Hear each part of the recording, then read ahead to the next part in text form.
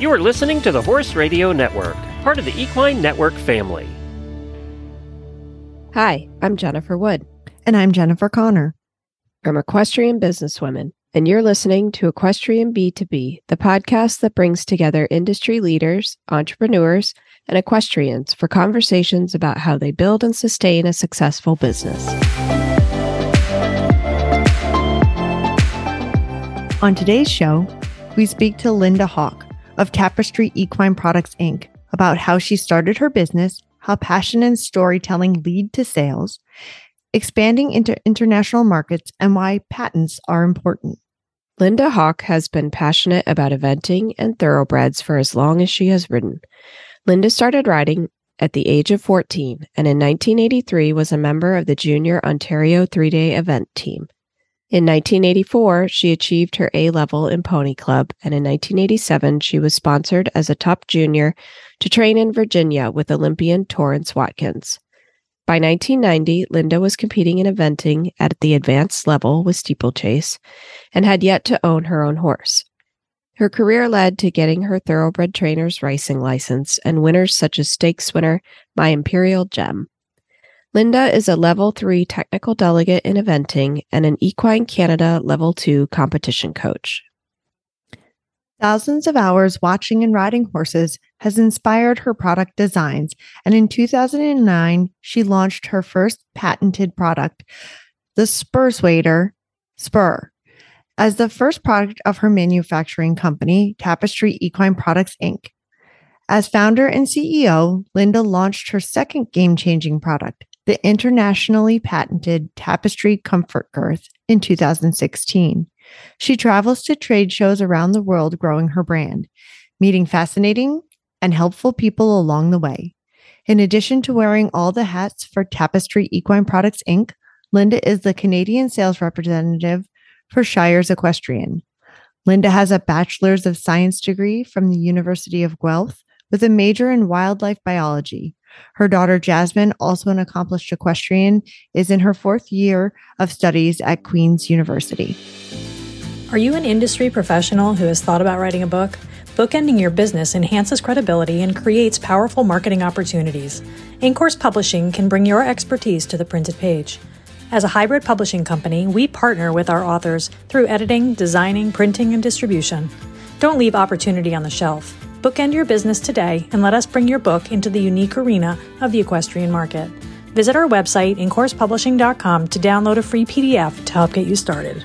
Hi, Linda. We're so happy to have you here today to talk about you and your business and learn more about how you've grown it. And we'll get right into it with the first question.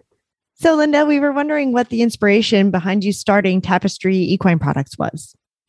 Well, thank you very much for inviting me on, ladies, because it is quite the story. So my inspiration came from wanting really to make horses more comfortable when they were being ridden.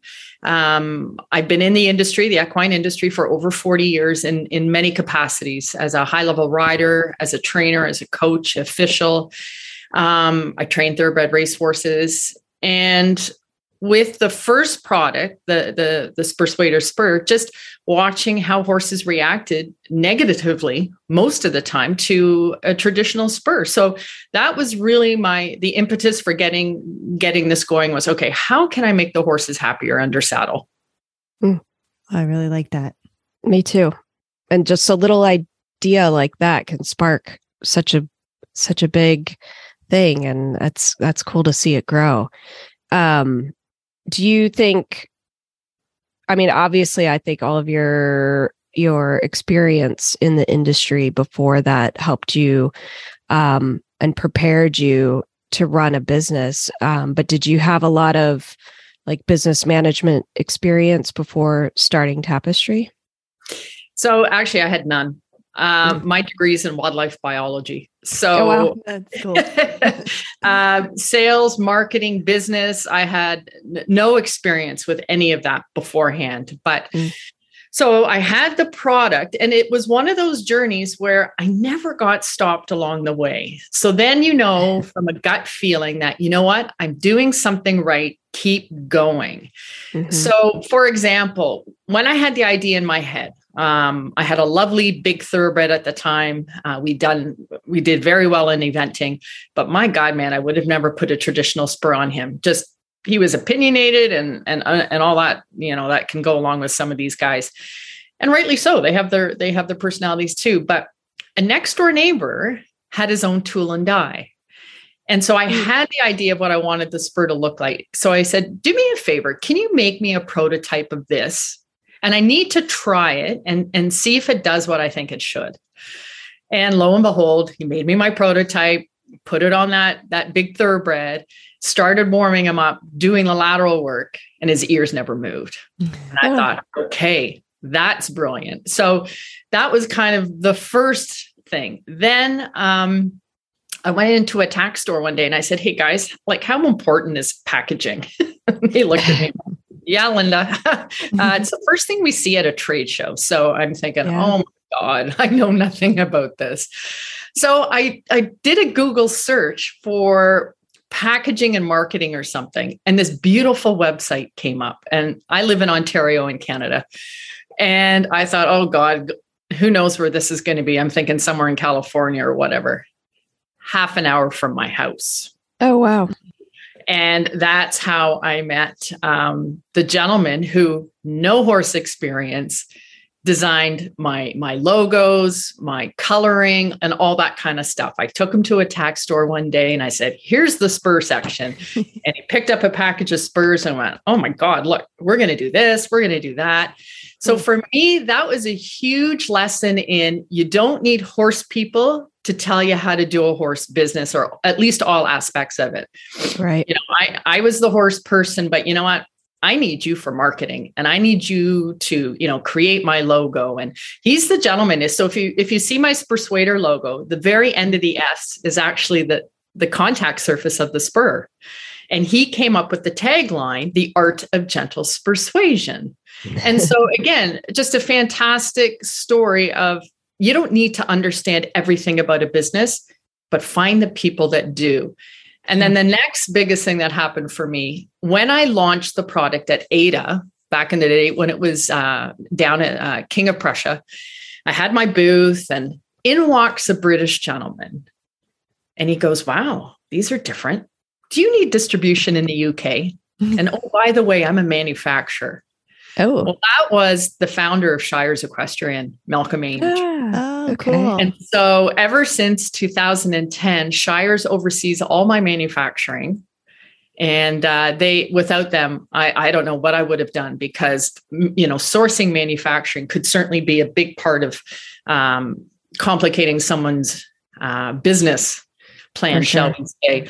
But it's just funny how things kept falling in place for me. And I just thought, okay, well, the universe is helping me out. Yeah. That, it's meant to be when those things just line up and happen. Yeah.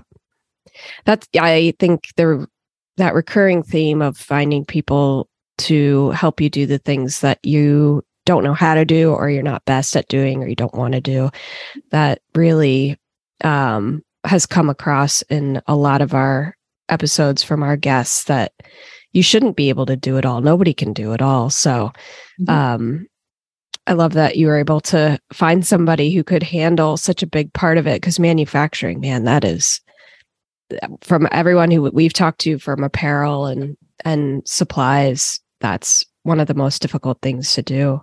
It really is. Yeah. I mean, coming from a pharmaceutical industry that's a manufacturer of drugs, I definitely get that there's so many steps and so many processes and so many rules. So having that fall into place, that's like really amazing that you were able to have that happen. And I definitely believe that those kind of things, are signs that you're going in the right direction. So that is super cool. Yeah. How long was that? Like the time period from when you got your prototype to when you met the man from Shires, how long of a time was that? I'm going to say maybe a year. Oh, wow. Like, honestly, nothing stopped me along the way. I got the prototype, I tried it, I put it on people, met the marketing gentleman who designed the individual packing and the desktop display, put it all together. And at that time, product was made in Ontario. But in all honesty, it wasn't done well at all. And we repeatedly tried to get it right. And it was probably at that time, the most frustrating part of my business was working with this factory to try and get, what you would think is a simple product manufactured. And lo and behold, into my booth walks Malcolm Ainge of Shires. So it was just, it was meant to be.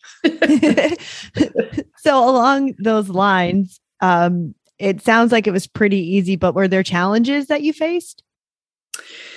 Yeah.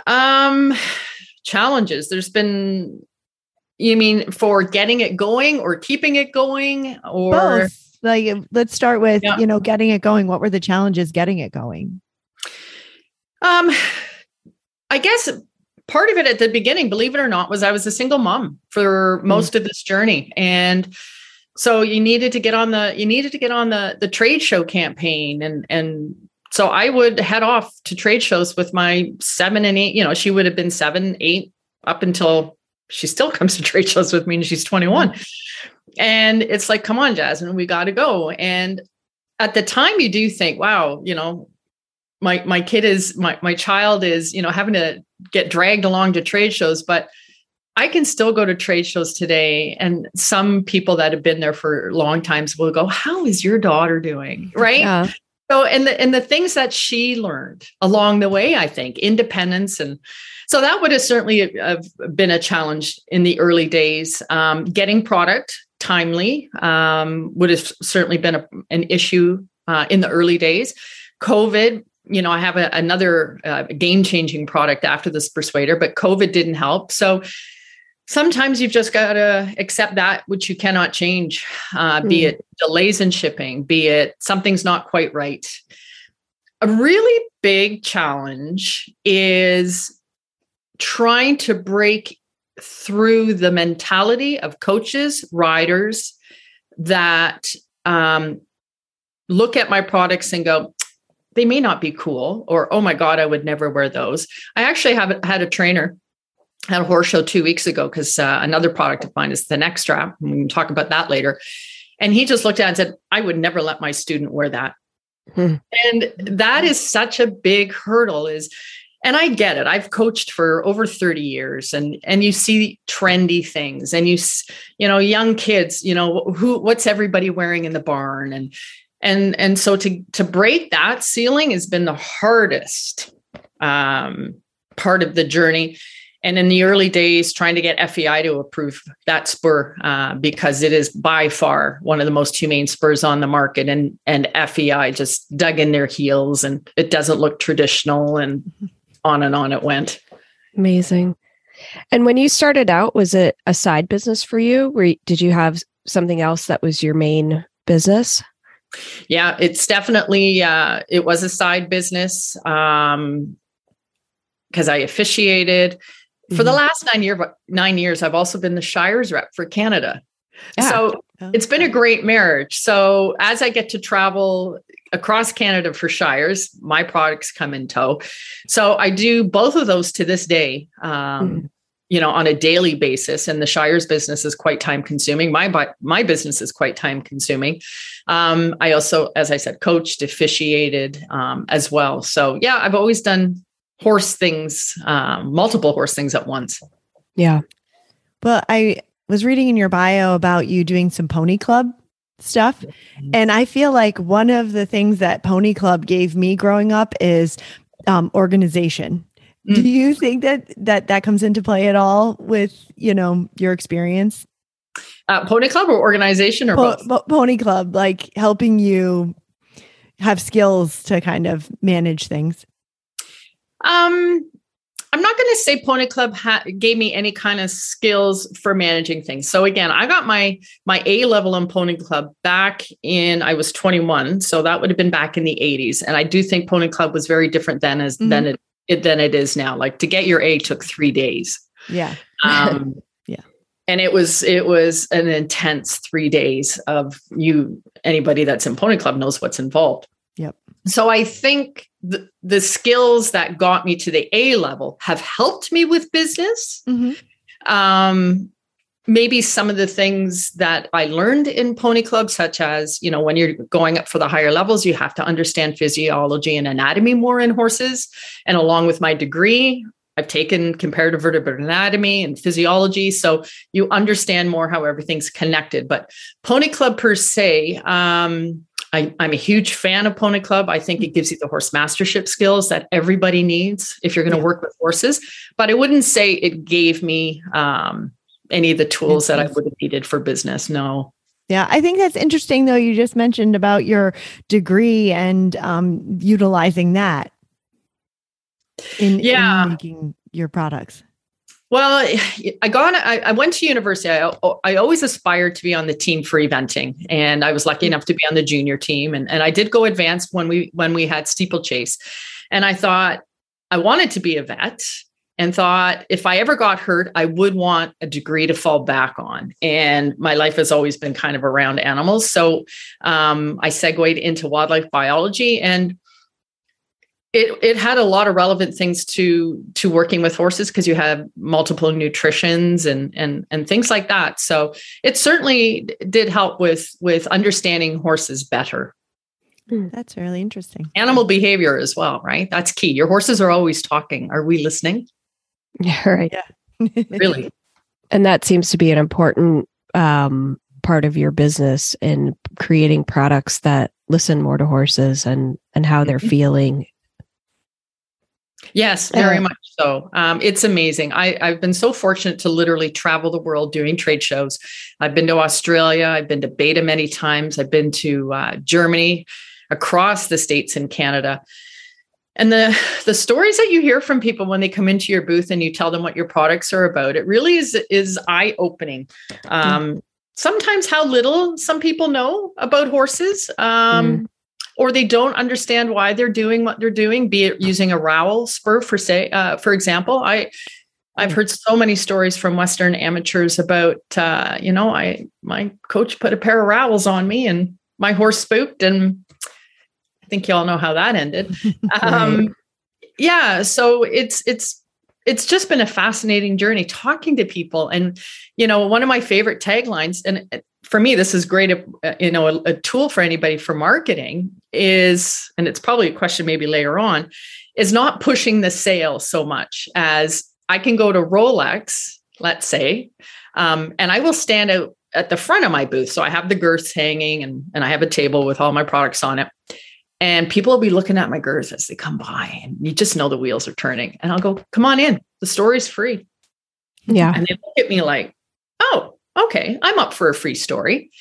And I will tell them, and I still do to this day. I'll be at Equine Fair in Massachusetts in a couple of weeks. It's more important that you hear my story than it is for you to buy my product. Because what I will do is I will plant the seed. Ears back, tail swishing, teeth grinding, not making the distances, going to bite you when you tack them up. Those are signs sometimes for both spur use. And then when you're doing up a girth or riding, short striding, don't want to breathe deeply. And at least now I've planted the seed of, oh, right, that's what she was talking about. Yeah, you do want to bite me when I tack you up. And they just never put it together. They think it's bad behavior, things like that. Right. So it's been a fascinating cause. Yeah. Mm-hmm. And so you started with the spurs. Was it a natural progression to your other products? And how did you decide to be able to expand it? Well, I have to thank the off the track thoroughbreds. That was the breed that was always in my price point. And I have a long career of buying and selling off the racetrack. And so again, I have to thank them for being as sensitive as they are, being as talkative as they are. So the spur, I saw how effective it could be without all the negative side effects of a spur. And then the last thoroughbred I bought off the racetrack, the saddle was custom for him. But when I brought the tack to his stall, right away, back to the stall, head down, ears back. And I went, my God, man, you're talking loudly. I know the saddle fits. You're not lame, but I'll tell you, in the winter times, I had the traditional, beautiful leather girth with the elastic at both ends, a pony clubber to always be clean and soft. And his canter was brutal. It was he didn't want to move. And I thought, am I going to have to just turn you out for the winters? Because this is ridiculous. Anyways, I thought, okay, the girth, I'm going to change the girth. So again, I had experience being at the racetrack for 10 years. And so on race day, they have a 3-inch elastic. And I thought, okay, it's got to be like a bra. It has to be, let us move. It needs to not restrict us in any way. Or even like an elastic belt. There's a great, the Unbelt company in Saskatchewan, in Alberta. I met her this summer on a West Coast Canadian road trip. You can put a tight leather belt on to hold up your pants. Now I want you to go run and jump. Or I can put an elastic belt on you, still going to hold up your pants, but it's way more comfortable. And that's how my girth is. So I thought, okay, got to have elastic in it so it breathes and moves and you can expand and reach and do all that kind of stuff without it being restrictive. The centerpiece is key because at the racetrack, they tighten up that elastic girth really too tightly. But they don't want anything moving, right? So I thought, no, it can't be all elastic. It has to have a central part that now I have an absolutely symmetrical girth and there's something to anchor it there. And so I have a neoprene sternum pad and 2 different sizes, pony and horse. And it will help to keep the saddle and the girth in place, but it allows you to not have to over tighten a girth like some people like to do, unfortunately. Fleece girths, you have to tighten them up quite a bit so that they don't slip and all sorts of issues with some of these other traditional girths. And then leather at the ends where it's not really that important because up closest to the spine, the horse doesn't do much movement up there. It doesn't do the breathing and expanding up there. It does it from the sternum up the rib cage. And so I took my idea to a local saddle leather maker at the time. He's now since retired. And I said, look, Brian, can you do me a favor? I got to make this girth. And as I'm describing it and giving him the dimensions, he actually goes, oh, I think you're onto something. And I said, well, I'll let you know after I try it. So anyways, I get my prototype and I start putting it on that thoroughbred. And again, it was kind of like the first day I put my Persuader on that thoroughbred. I thought this is a big day.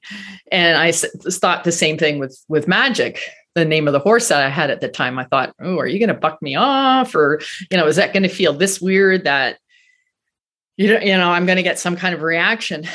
And he moved the best he'd ever move. Within 3 weeks, he mentally came around and would be waiting for me at the stall door with the tack. Wow. And that's so funny. And then we competed in jumpers in the wintertime. We never looked back after that. And I thought, okay, I have manufacturing in place. So, it was just get the diagrams and all the sizing and what I intuitively felt was correct. And it's just been an incredible and surreal journey that these products can make such a difference that they do. Yeah. I mean, it's amazing that you see the results that quickly. Because a lot of times people have to continuously change and shift. I know when we had talked to Alexandra from Equifit, she was, talking about all the times that they have to send it out to people and the trials and, how long it takes to come to market. So to hear that you were able to get it done so quickly is quite amazing, actually. I'll tell you something. Horses want simple. They want simple bits. They want simple feed. They want simple training, and they want simple tack. And that's part of, when I talk about trends and gimmicks and all those kinds of things. There's lots of gimmicky girths out there now, and other pieces of tack. But bottom line is the horses don't lie, and they really do just want simple. And another interesting part of the business is, not being shy and going up to people. Just because I didn't have a sales or marketing background doesn't mean that you can't be confident in what you're doing. I have oodles of confidence because I know my products help. So I can approach people. One of my biggest fans, and I thank him all the time, is Bernie Traurig for my spurs. He travels, the US doing clinics. And I know he's got Spersuaders in his knapsack. Because when I ask people how they find out my product, how they found out about it, they'll go, I was at a Bernie clinic and he put them on me. Stuart Pittman, the founder of the Retired Racehorse Project, he and I crossed paths at a trade show in Maryland a long time ago. I want to say 2010 or 11. And I walked up to him as I did Bernie and I said, hey, you and I both love thoroughbreds. I designed this for the thoroughbred. Here, take a pair. Tell me what you think. And Stuart Pittman wrote me back a couple months later and said, Linda, these are the best inventions since the snaffle bit. So when you can get people on board and they're sincere and they can see the improvement with the horse, then it just makes the journey that much better. Yeah. I like that point. You don't have to have a sales and marketing background to be able to sell your product as long as you know it and you're passionate and you get behind it and can explain it to people. So I really love that point because, for some things, yes, like if you need a complicated social media advertising campaign, yeah, you probably need somebody with a little experience or you need to be able to put the time in to learn how to do it. But if, just getting some of those contacts and being able to really, that's what marketing is, right? Knowing who your customer is and knowing what your product is and why they fit together and having that passion for it really can do the job just as well. Yeah. And then the feedback, and the stories that you can share with people afterwards. I'll just give you a real quick story that brought a tear to my eye. I was out on the East Coast in Canada about three years ago now. And it was more a Shire's call than it was my call because it was a feed store. And this gentleman, I don't know how we got talking about girths. He goes, is that the girth with all the elastic in it? I said, yeah. He goes, oh, let me call my girlfriend. So he calls up his girlfriend and said, you're never going to guess who's standing beside me. You know that elastic girth you love? The inventor's right here. Tell her your story. So she goes, Linda, I have this quarter horse who wants to kill me when I tack him up. It got so bad. I said to my trainer, maybe he wants to go to someone else. Linda, I have every girth on the market you can imagine to try and cure this guy. I saw your girth and went, what's one more girth? You changed my life. That's awesome. That's incredible. Yeah.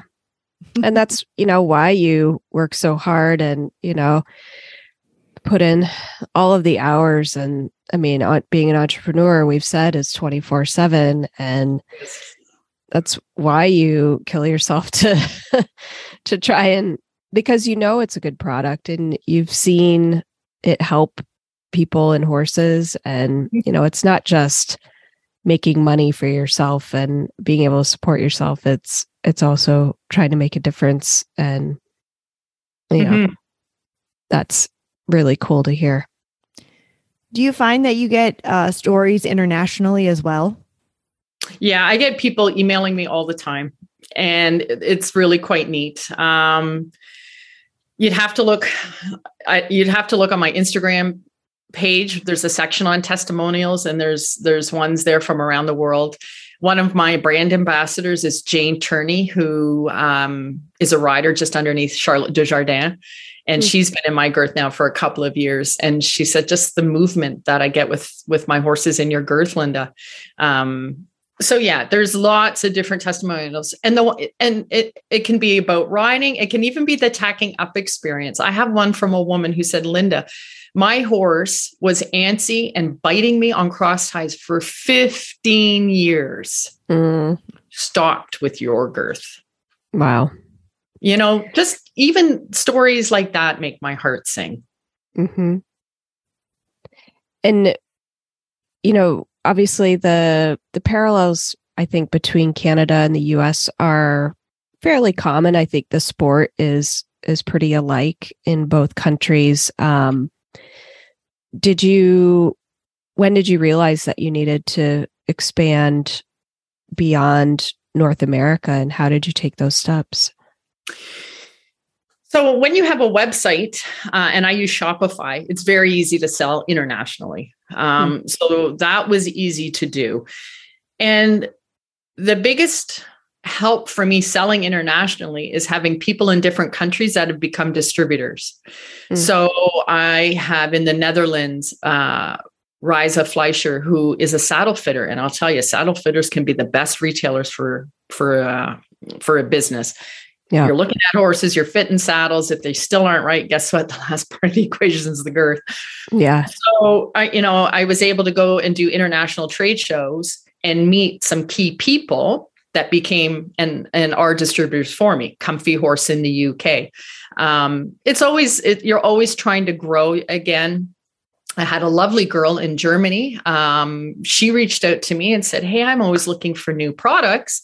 I'm going to get one of your girths and see what I think." Anyways, about 6 weeks later, she writes me back and goes, "I didn't even think my horse had a girth issue, but its canter was so much better with your girth. Can I distribute these for you?" I said, "Sure you can." And so my manufacturing is set up such that you can get my product direct through manufacturing. Okay. So I made it easy for distributors to come on board that way. So again, reaching out to people, I did German on my website because that can be such a big market. I still do need more distributors. I need one in Germany. I'd love to have one in France. But again, it's just kind of breaking through that ceiling of, wow, these look different. That's the constant challenge for me is, guys, isn't your horse's well-being, comfort, and performance more important than what everybody else might be using? Or you would think.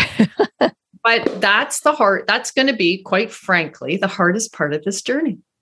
The horses don't lie, and I get it. It's no different than a bit, let's say. That bit won't necessarily work on every single horse, but it'll get to the majority of them. And that's how my girth is. Yes, you'll have the odd horse, unfortunately, if they're incredibly thin-skinned, possibly get rubbed.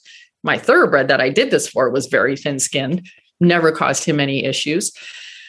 Some horses are just really stoic, and I guess they take, everything. But yeah, it's just breaking through that thinking of, wow, these look different. Can you explain a little bit about what you mentioned just now about the direct-to-market manufacturing and what that means and how it works? So any of my international distributors, they place the order with me. Then I send in the order to Shires, and product will get manufactured and then shipped to them directly. So it's easy, very seamless.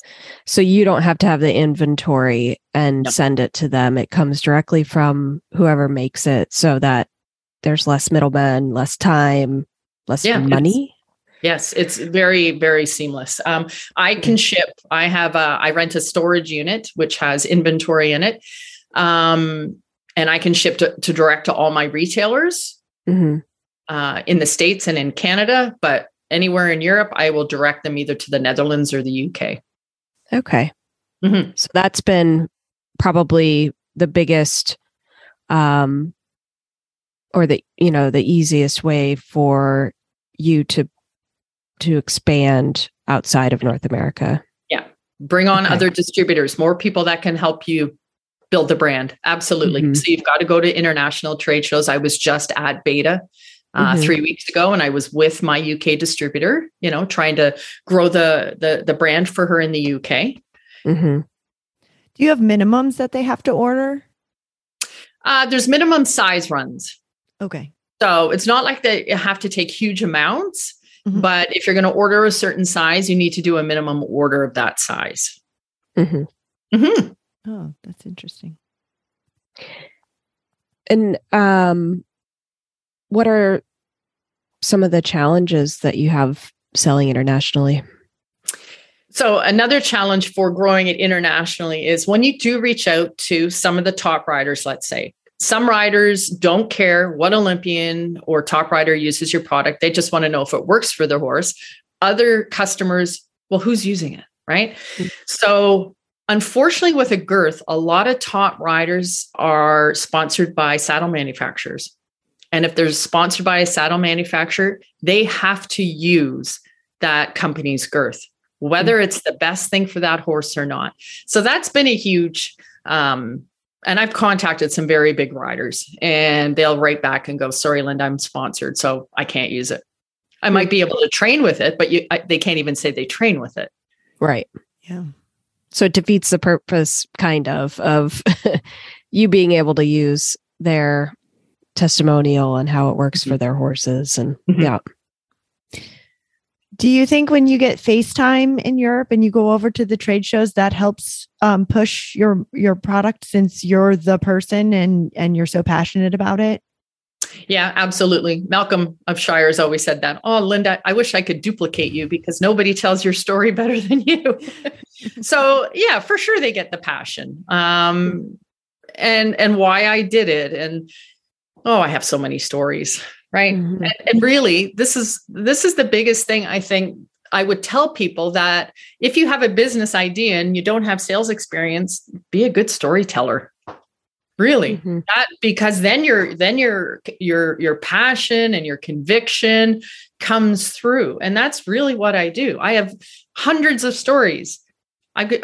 Tell me what your horse does. Great, I can tell you what somebody told me their horse did. I had a coach come up to me once at a big Ontario horse show and went, "Oh my God, Guppy never gets 5 in the 5 line, but he got it this time wearing your girth." He's able to stretch and yeah. Yeah. And one of my brand ambassadors, Gabriel, he's from Brazil. I got a phone call probably 2 years ago. I'm looking for the owner of Tapestry Girths. I said, that's me. And he said, oh, thank God I found you. I have one of my friends down here in Wellington. He's been telling me about this elastic girth and how it's calmed his mare down. I need to get some girths. So anyways, sent him with some girths, and it just changed his one horse in the ring. From a anxiety point of view. So he's got probably 12 of them now in his barn, and he's one of my ambassadors because it just changed his horse. Do you think you have an exact strategy how you're approaching your international sales, or you're kind of letting it grow as you can and making contacts? You know what? It's going to be more of the latter than the former, and maybe that's not good or bad. But yeah, you just constantly reach out to people. I'll see an interesting Facebook post or an Instagram post, and I'll message them and say, "Hey, maybe have a look at my website. It might be a product that you're interested in." Yeah, it's not absolutely structured. I'll be honest. Yeah. What do you think the best advice you can give our listeners about international sales and international business? Okay, so one thing I would definitely say is when you've got people coming on as distributors for you in different countries, let them price the product. I have a minimum price. You guys can't go below that. But guess what? Germany best. The UK best. What your market will bear. You guys price it. So I have nothing to do with pricing for them. So I would suggest that, just because I don't live there. I had been told, I lived in Germany a long time ago. Sometimes the Europeans think if it's more expensive, it's a better product. So again, let them work with their market. For example, in Europe, they want more black girths than they want Havana. I didn't realize that, because we take more Havana here in North America than we do black. So, you need people that are obviously quite familiar with the industry over there to even guide you or make suggestions. Trade shows are key because you're going to meet other retailers. You might meet some key riders. So yeah, it's got to be multifaceted. I'm going to WESA in January. So that's the big US trade show, to try and bring on yet again more US tack stores. A very good friend of mine, and her name will be mentioned later, Nicole Verkint, great businesswoman up here in Ontario. she always told me, Linda, 10 years to be an overnight sensation. Yeah. I think that more than once in a day. We had someone say that you'll probably be in business and successful in 5 years. You'll see imitations, people imitating your products. Have you noticed that for yours? So I do have the Canadian, US, and European patents. Okay. So yes, I've had a couple of instances and I try and jump on them rather quickly. Because my products have been a passion. They've come out of a lot of hard work and sweat and money. And I take great offense to anyone trying to copy it. And I think anybody that's invented a product that's unique and it works would feel exactly the same way. Some people go, well, isn't that the ultimate form of flattery? Well, you know what? I don't really need that flattery. I would rather have the sales. Thank you. Yeah. And it's kind of neat. I had a rider that uses my product give me a heads up about a person that was contemplating it. And so, I guess it's out there. But because it's been on the market for as long as it has, you have trademark recognition, and I have the patents on it for all those regions. So that's really important. I don't think a lot of people would maybe realize, what they can patent and how to go about that. Was a difficult process? Well, I had it done for this Persuader. So I'd already met the law firm that I would deal with for that patent. So I knew what needed to be done. The hardest thing are the drawings and what is specific about your products that you're patenting. And so essentially my entire girth is patented. So the elastic, the center piece, all that are part of my patents. So no, not really. And they're expensive to get, but they're a necessity. I think they're a huge, what's the word I'm looking for? Deterrent to anybody wanting to copy your product. I've got a legal team, as needed. How long did it that's take really important to get the patents? Some were quicker. Some took a little bit longer. I don't think COVID helped. COVID put a lot of things on the back burner for lots of different industries, but as long as you've got a patent submitted, which I do, I've had patents on my girth for 6-7 years now, then you're protected. Okay. And what step in the process did you start the patent? Like after you did your prototype and you were using it yourself, did you go and start it? Or was it like when you knew you were coming to market or after you took it? Before I took it to market. Yeah. Okay. Yeah. Because there could be somebody who saw a prototype and was like, ooh, and rushed to market before you. Yeah. So no, everything was patented before it got to market. Great idea. No, I think that's really good advice because I don't think a lot of people would think to start it that early. They would wait and see, before investing the money to patent it. No, I totally understand what you're saying there, but I saw how effective they both were, the spur and the girth. So I knew they were going to work. That wasn't the issue. And let me just correct myself, patented or patent pending, because it can take a couple of years for patents to come through, but as long as they're submitted and you have a date. Yeah. Okay. Yeah. Cool. Well, it was so cool talking to you about your products and your journey to market and how you brought them internationally. And I think there was a lot of great advice in there for people who listen and hope it can help them. So we thank you for coming on and talking with us. Well, thank you guys for letting me share the story. It's obviously an important one for me and for the horses. Yeah. Well, yeah. And I know I just got in a 2-year-old thoroughbred off the track, so I'll be looking at your girths this afternoon. And I don't know if I'll need spurs quite yet, but definitely I think a girth is in order. Perfect. So at the end of each episode, we ask the same questions to each guest, and Connor starts with the first one. Okay, Linda, what is one action that women can take to make a big difference in their lives? I think you need to empower yourself. That is the biggest thing. And don't let other people say no for you. One of my biggest mottos is no. So what? What's worst case scenario? Somebody says no to you. Big deal. Move on. Yep. Believe in yourself. Yeah. And what is the best habit that keeps you motivated personally? The best habit would have to be every day you're working your business. Every day you're talking to a potential new customer, be it retailer or end user. You're doing something with your social media. You're doing something to let people know, guess what? I'm out there and you need to have a look at me. So be consistent. Okay. And what's your favorite horse movie? Man from Snowy River. That's a good one. I love the soundtrack to that movie. Yeah. Great. And who would you recommend to be a future guest on this podcast? Well, again, I've mentioned her name, and she's been a great mentor for me in business. She doesn't have a horse business per se, but she is an equestrian, and that would be Nicole Kint. I used to coach her and her daughters, her and her sister, 20 years ago, and she was recognized as one of Canada's top 40 under 40. She's a venture capitalist.